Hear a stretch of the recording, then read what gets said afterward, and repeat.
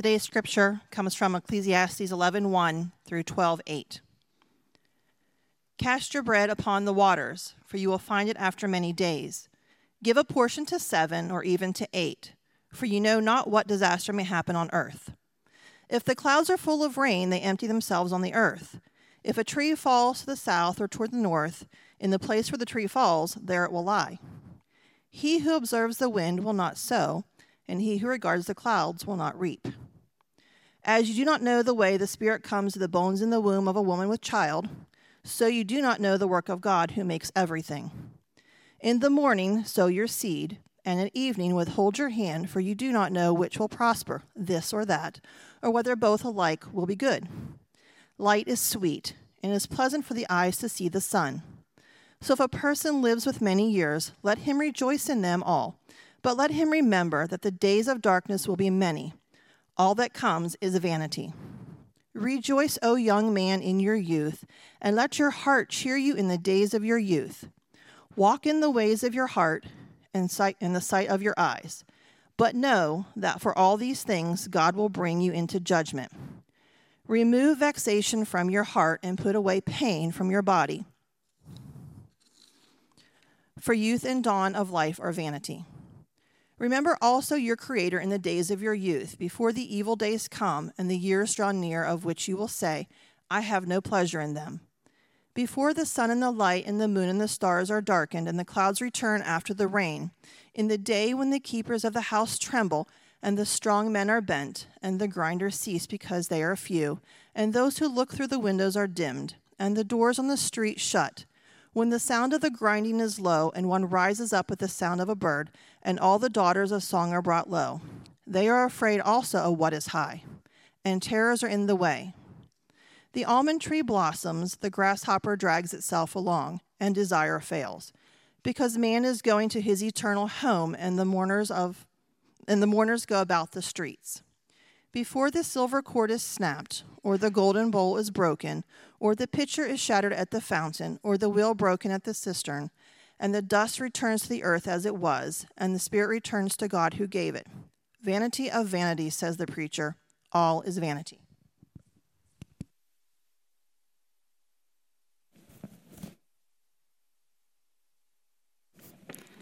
Thank you for reading. Good morning. Boy, that's a hard shift, isn't it? You go from celebrating backpacks and celebrating what God has done through giving to CareNet Pregnancy Center to vanity of vanities. All is vanity. Life is short. We're all going to die. That's a pretty tough way to get things going for the morning. If you haven't already, go ahead and turn with me in your Bibles to Ecclesiastes chapter 11. We will have some of the passages up on the screen, but I can't promise that they'll be up there when I'm talking about them, so it's good to have your Bible open. We're going to be spending our time in chapter 11 and a little bit in chapter 12 this morning. We're in this series called The Good Life. We're going to be bringing it to a close next week. I know some of you are probably happy about that, but before we jump in this morning, I see nodding heads. Yes, we are happy about that. Wow, okay. Well, let's pray before we get into the Word then. Father, you are good to us. We see your goodness all around, from the shining sun to backpacks given to children to moms who carry their babies on to term. All of that is of your grace, your kindness toward us. And Father, this morning, passages like this remind us that life is difficult, but you are still good. Fix our perspective this morning, I pray. Help us to respond to life appropriately. And we ask all this in Christ's name. Amen. All right, so we're in this series called The Good Life. This is no surprise to you probably, but much like what has come before, the passage we're looking at this morning is not exactly rainbows and butterflies. You're not going to find it on a coffee mug or painted on the wall of someone's house. In fact, as I was thinking this week, I was like, okay, how can I have a good, engaging introduction for how we get ourselves into the text? And I was like, well, I could do this, or I could do this, or I could do that. And every time I would work through these illustrations or these introductions, I was like, this just seems trivial in the face of the passage that we read today. Like anything to take today's passage and make it light just seems to fall pretty flat. So rather than giving you an engaging introduction, just pretend that I did, we'll all get on the same page, and I'm going to start off with what I think is sort of the meaning or the big picture idea of what's going on here in Ecclesiastes 11 through 12. Here it is. Life is utterly beyond our control, full of difficulty, and deceptively short. Are you encouraged yet? But God is good. We cannot make life yield to our plans, nor can we avoid difficulty and dark days, nor can we do anything to extend the number of days that have been allotted to us, but we can spend this life walking with our Creator, the one who made the universe, the one who gives us all the simple pleasures and blessings in life. And Solomon walks us through a couple of hard realities in this passage, and we come face to face, perhaps, with our tendency not to respond in the right way to the things that come up in life. Solomon is going to give us some guidance along the way. So let's look at these hard realities one at a time and see what Solomon has to say about them. You with me? All right, 3 of you. Got it. Let's go. He begins by insisting on a truth that he's touched on several times throughout this book. The first truth is this: life is absolutely or utterly beyond our control.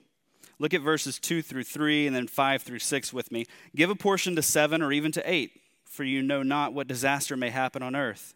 If the clouds are full of rain, they empty themselves on the earth, and if a tree falls to the south or to the north, in the place where the tree falls, there it will lie. As you do not know the way the Spirit comes to the bones in the womb of a woman with a child, so you do not know the work of God who makes everything. In the morning sow your seed, and at evening withhold not your hand, for you do not know which will prosper, this or that, or whether both alike will be good. Did you notice any repeated phrases throughout that? Came up a couple of different times.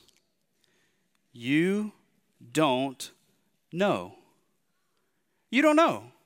You don't know if it's going to rain or if it's not going to rain. You don't know if your investments are going to pay off or if you're going to go broke.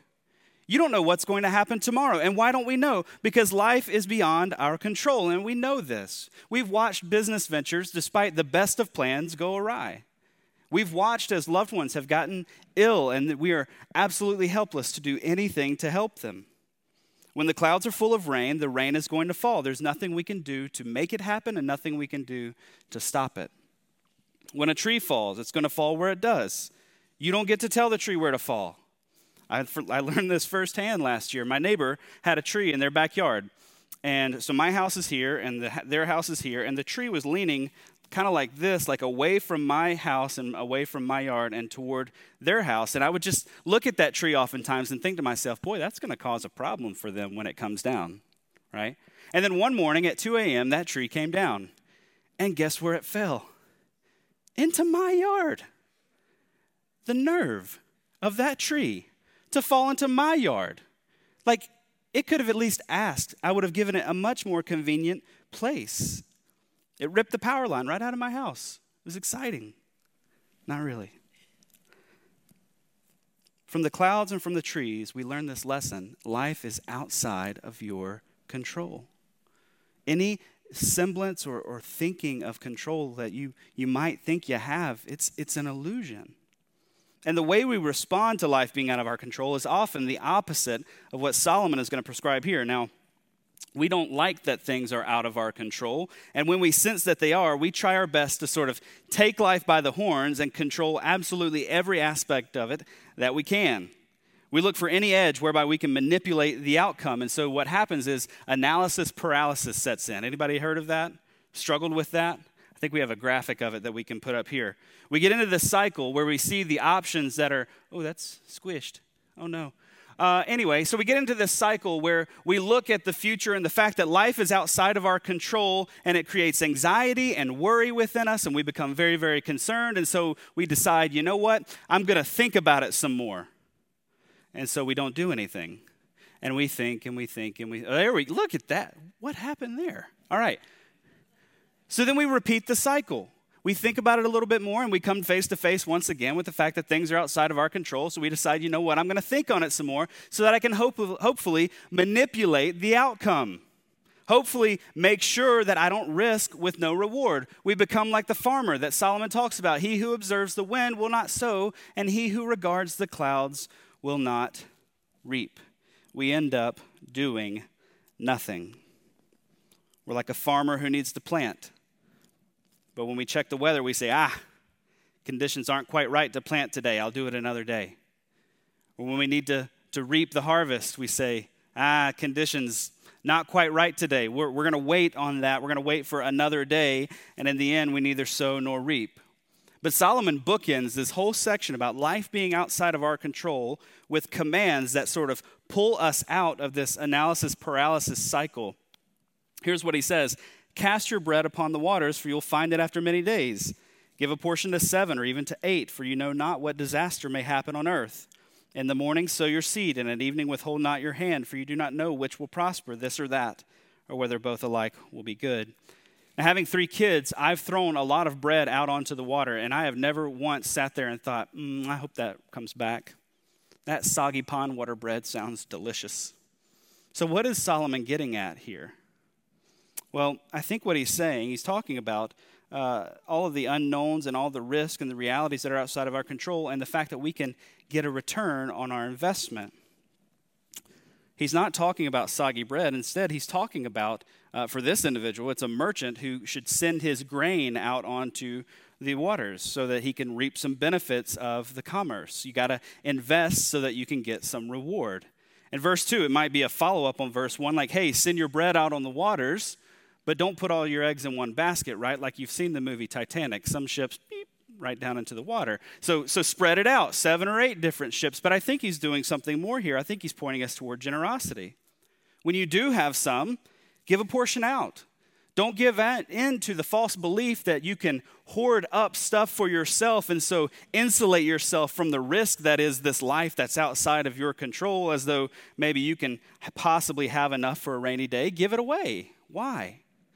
Well, because you may wake up tomorrow and your bank account is empty and your pantries are empty or either full of bugs and mold. All of your food, all of your stores are gone. And the one who has hoarded, what will he have? Nothing. But the one who's been generous, the one who's given a portion to 7 or to 8, will be surrounded by people who've been blessed by his or her generosity. They'll be supported by those who they have given themselves out to. Now, this passage may have 100 different applications for us this morning. I don't know how the Spirit is going to use this word to work in your life. But I do know that the application that I have prayed we would take away from this is here. Since life is outside of our control, let's get busy investing in what really matters. Rather than see that life is outside of our control and either try to hoard stuff up or get caught up in analysis paralysis where we just end up not doing anything, let's get busy investing and giving of ourselves for some things that actually matter in this life. Now, I don't think it's a stretch to say that the same analysis paralysis that can stop us from wise investing or from being generous is one of the primary things that keeps us from investing our lives in those around us with the gospel. It's what keeps us from shifting conversations away from those lighter and easier topics like politics, which we're more than happy to talk about, or the Packers, or the weather, and shifting them toward the Son of God who has given his life for you and what he has done for you and the difference that he's made in your life. We think about those that we interact with every day, and we think, they don't seem like the type who are very receptive to this kind of thing. Conditions aren't quite right, so I'm gonna wait for another day. Or I'm not real sure if there's gonna be some return on my investment here. I'm not sure how they're gonna think about me afterwards. So you know what I'm gonna do? I'm gonna wait. I'm just not gonna do anything just quite yet. I'm gonna maybe read some more books, study up a little bit more on how to share my faith. And the next thing we know, and this happens to us all the time. I remember living in Baton Rouge and thinking this. You get 6 months down the road, a year down the road, 10 years down the road, and you realize you've done nothing. You've invested nothing into anything with eternal significance. We've simply stood on the shore thinking about investing in something with eternal significance. Solomon says, in the morning sow your seed, and at evening withhold not your hand, for you don't know which will prosper, this or that. Your not knowing how it's going to turn out is reason for you to get busy doing it. Let's trust God with the work that is his. Let's plant the seed. Let's trust that God in his perfect timing will send the rain and will send the sunshine when it happens, that the Holy Spirit is going to bring the growth. We trust God with his work. Life is utterly beyond our control, so let's get busy investing in what really matters. The second reality about life that Solomon draws our attention to is that difficulties will come. Life under the sun is ironically full of dark days. Verse 8, so if a person lives many years, let him rejoice in them all, but let him remember that the days of darkness will be many. All that comes is vanity. The days of darkness is probably best understood as death, and those days where death sort of seems to invade our present moment and bring with it all of its gloom and darkness. And it doesn't take living long on this earth to realize that there will be difficult days. And certainly during those times, it's appropriate to mourn, it's appropriate to be sorrowful, it's appropriate to grieve.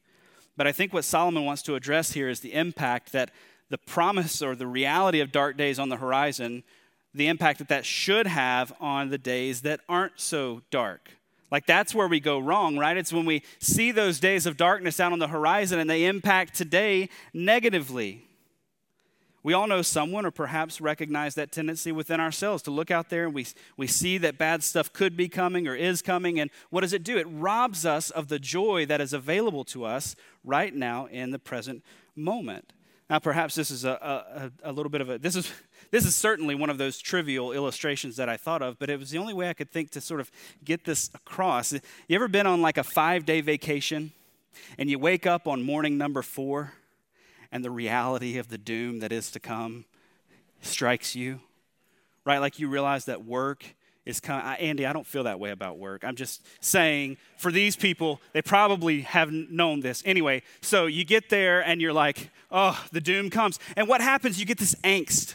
You get this worry. You get this feeling of being rushed, like you got to cram it all in. And do you enjoy day number 4 of your vacation? No. You ruin it because you're angsty. You miss the joy that's available to you right there in the present moment. That's what Solomon's talking about here. The same can be true if we allow the potential of future misfortune to consume the way that we live our life. It'll totally color the way that we live. We'll miss the joy that is right here in front of us. But Solomon takes us and he says, no, get your head out of the future and bring it back here into the present. And he's going to ground us right here in the moment. And we might sum up what he says to us like this. Since life is full of dark days, let's pursue joy in a life wholly surrendered to God. Look at verse 7. Light is sweet, and it is pleasant to the eyes to see the sun. First half of verse 8 says, so if a person lives many years, let him rejoice in them all. Verse 9, rejoice, O young man, in your youth, and let your heart cheer you in the days of your youth. Walk in the ways of your heart and the sight of your eyes. Yes, there are dark days coming, but look around you. We literally have a glowing ball in the sky that warms your skin and triggers your brain to produce a hormone that makes you happy. Like that's a pretty amazing thing. Now, some of you may say, well, he's talking here specifically to youth, and I haven't been a youth since 1973. So, Mr. Preacher. Well, I think we're going to learn in chapter 12 that youth is a relative thing here. Youth doesn't mean just for necessarily those who are young. It means those who are alive right now with the pulse of life in them. You people, us, rejoice. Find joy in every single one of the years that God gives you. The reality of dark days to come should make us all the more receptive to the wonderful things that are around us. Rather than blocking off our ability to see the good that is right around us, it should make us say, you know what? I'm going to live this life for everything that it has. I'm going to take all the joy that God has to give me. I'm going to enjoy all the gifts and all the blessings that he has bestowed upon me. And so Solomon says, walk in the ways of your heart. Do what you like. Do what makes you happy. Do what brings you joy. But this isn't a call to just throw off all restraints and live it up. Notice what he says in verse 9. But know that for all these things, God will bring you into judgment. This doesn't mean that God is going to judge you for having fun, as though when you get there, he's going to be like, hey, while you lived under the sun down there, you had a little too many good times, a little too much fun going on, a little too much laughter coming up out of your house. Therefore, you're kind of in trouble with me. It's not what he's getting at. Rather, it's a reminder that as we live this life, we will find our highest joy in living a life that is wholly surrendered to God and for his design for us. The sinful, fleeting pleasures of this world can never make you happy. They cannot bring you joy. He said that now for 10 chapters of the book, so I won't belabor that point. But a life following Jesus will make you happy every single time. It will fill you with joy every single time.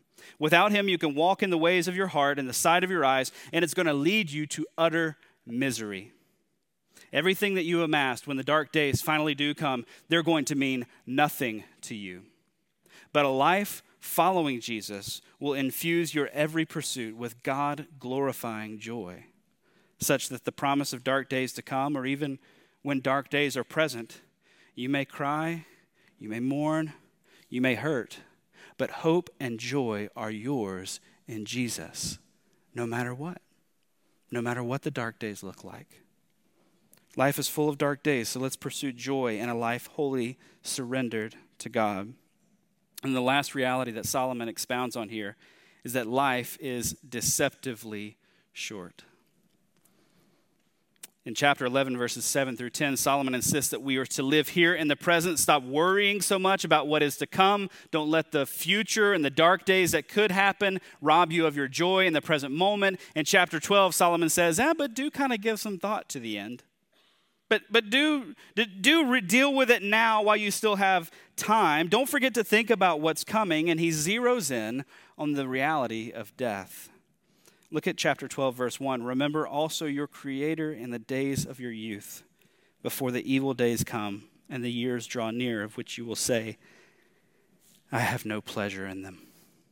And then Solomon launches into this very dark but marvelous portrayal of the end of life. Now, some read this language as pointing to just the end in general. Some read it and say, well, this stands for this and this stands for this. And so it's talking specifically about the process of aging. So the keepers of the house trembling become your hands that grow a little more unsteady as you age.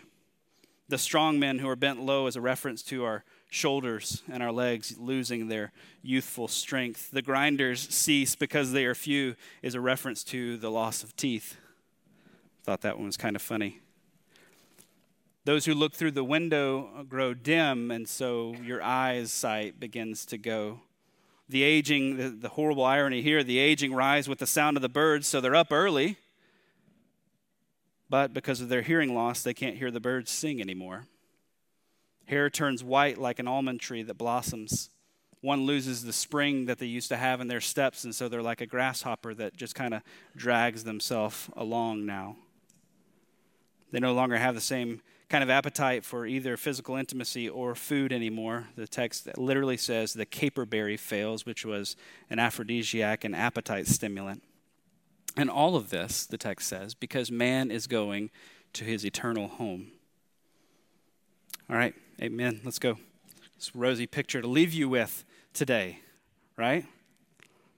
And Solomon just sort of throws that out there. He's just like, hey, enjoy your life while you have it, because here's what's coming. Deal with it. And he sort of drops the mic and walks off. What are we to do with this? I think there's a pretty pointed application for us here.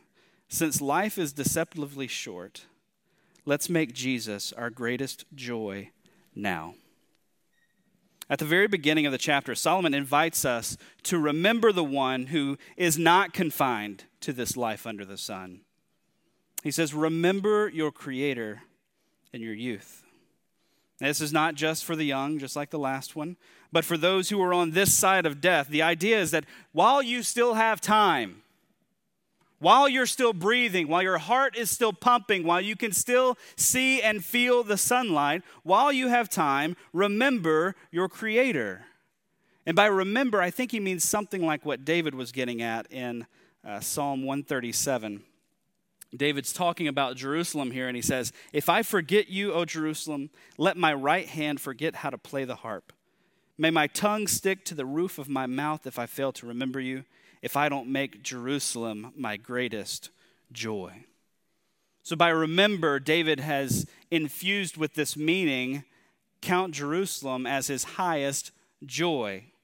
Now, applied to Ecclesiastes chapter 12, remember your Creator while you still have time means something like, while you live this life under the sun, And while you face the fact that life is out of your control, dark days are coming, death is awaiting us, and the possibility of a difficult aging process, while you're here now, make sure the Creator is your greatest joy. Untether your affections from the things of this world that we have learned through 10 chapters of the book of Ecclesiastes. They're going to leave us wanting. And set those affections squarely on the one who can satisfy us every single time. That is our Creator. Not only the one who created us, but the one who then stepped into his creation, who took on the life that exists under the sun and all of its futility so that he might redeem us for himself and give us eternal life with him and a hope that goes beyond the grave, beyond the cistern shattering. While Solomon did not yet comprehend, obviously, the extent to which the Creator would go for us, he certainly knew the hard realities of life. It's beyond our control. It's full of dark days. It's deceptively short. But all the sorrow and all the pain and all of the darkness and even death itself have met their match in the person of Jesus Christ. And so while death is not a pleasant topic for us to think about or talk about, it's one that we must face. We must come face to face with our own mortality and the truth that we only have so long under the sun. And that truth must drive us back to the one who made us. Rather than drive us down into the pits of despair, it must remind us that, hey, while you're here, find your joy in the one who made you. The woes of life under the sun are many. There's no solution for them under the sun. But there is a resolution once and for all in the person of Christ, who promises never to leave us, never to forsake us. He promised to comfort us when life seems out of control, to be near to us during the dark days, and to give us his eternal life, which when our hands begin to shake and our shoulders lose their strength and we become like the grasshopper who just sort of drags itself along, we can remember that in Christ we have a hope that goes beyond that. Aging, death, they don't have the final say anymore for us. Jesus does. And he'll one day return as king. This life under the sun will be finished. We're going to live with him forever, reigning alongside him in a new creation where darkness and death, they will be no more. So while you still have time, remember your Creator. Now it's obvious here, to remember him assumes one really crucial thing, and that is that you know him. To count Jesus as your greatest joy assumes that you have tasted and seen that he is good, that you've entered into life with him that brings grace and future glory even into your current existence. We can't walk away from a passage that talks about life being out of our control, life being full of difficulty, life being impressively or sadly or dramatically short. We can't walk away from a passage like this without asking the question, do you really know Jesus? Do you really know your Creator? Have you experienced his grace that has come to us in the person of his Son? Have you entrusted to him the sum total of who you are? Have you let go of the world with all of its shiny temptations and clung only to Jesus? And if you have, then life with all of its instability and difficulty and brevity is not to be feared. Even death itself has had its stinger removed the day that Jesus rose up from the grave for us. If you haven't come to know Jesus, I have a question for you. What are you waiting for? Like, as you live this life, what could possibly be the thing that you're like, the conditions don't look quite right. I'll try to sow my seed another day. The conditions don't look quite right. I'll respond to the gracious call of the Savior on another day. It's no mystery to you that your deepest longings cannot be satisfied by anything in this world. If they could, then Jeff Bezos would be the happiest man on the face of the planet. But he's not. His marriage fell apart. If what ails us, if the cure for that could be found in this life, somebody would have figured it out by now. You would have found it by now. If there was a solution for death that was going to get us beyond the grave, of all the smart people that have lived before, somebody would have figured it out by now. I only know of one that satisfies our deepest longings and that heals the brokenness inside of us and that gives us hope for beyond the grave, and his name is Jesus. And here's what he says to us: if anyone thirsts, if anyone realizes in themselves that there is a desire in your heart that nothing in this world can satisfy, if anyone thirsts, let him come to me and drink. Whoever believes in me, as the scripture has said, out of his heart will flow rivers of living water. Life is out of our control. It is full of difficulty. It is deceptively short, but God is good, and he bids us to come to him through his Son, Jesus. He bids us to let go of the world and to trust him with all that we are and with all that we have. To trust that because of Jesus' sinless life and his death in our place and his resurrection, we do really have a hope that goes beyond this life under the sun. If you don't know him, receive him today. The scripture promises this: if we confess with our mouth that Jesus is Lord and believe in our heart that God raised him from the dead, we will be saved. Confess him as Lord today. Trust in his work on the cross for you. Follow Jesus and find out in this life, right now under the sun, just how good God is. Will you pray with me?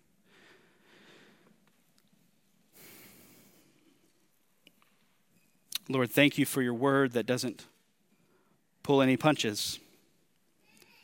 It doesn't hold back the reality that life is hard. You don't sugarcoat things. In fact, you bring us face to face with the fact that we're powerless. Life is tough. We're all only here for a fleeting moment. But your word is equally clear on the fact that you are good and that you love us and that you've acted to redeem us in your Son. Today I pray that if any here do not know you through your Son, you would draw them to yourself, that they would lay hold of you by faith, trusting you with all that they are and with all that they have. Letting go of the world, letting go of self-righteousness, letting go of any idea that says that they can be right with you through any other means than by what has been accomplished by your Son in his death and resurrection. Father, for those of us who are following you, would you remove from us that temptation that still exists to live as though this life under the sun is all that there is? Remind us of your goodness. Help us to make you our greatest joy now. We ask all this in Christ's name. Amen. All right, well, today is a Gospel Community Sunday, but before I dismiss you guys, we've got a couple of announcements. Number one, please join us for Gospel Community Nights starting next Sunday night starting September 12th at 5:30 p.m. We're going to watch The Chosen together. We're going to have a great time together. We're going to pray, all kinds of good stuff. So please join us for that. Also, youth group kicks off on September 15th from 6:30 p.m. to 8 p.m. It's going to be down in room 112. Is that right? All right, room 112, Wednesday night, September 15th. We're going to have gospel community prayer this morning. We're going to divide up into different rooms. We haven't done that in quite a while, and we're actually going to do it a little bit different. We're all going to be downstairs today, so the stairs are right there. If you'd like to pray with us, go down the stairs, go all the way to the end of the hall, and we'll be in rooms 110, which will be on your left, room 112, which will be right out in front of you, and room 13, which will be on your right when you get down there. Other than that, I hope you have a wonderful Sunday, and I will see you next week. Go in peace.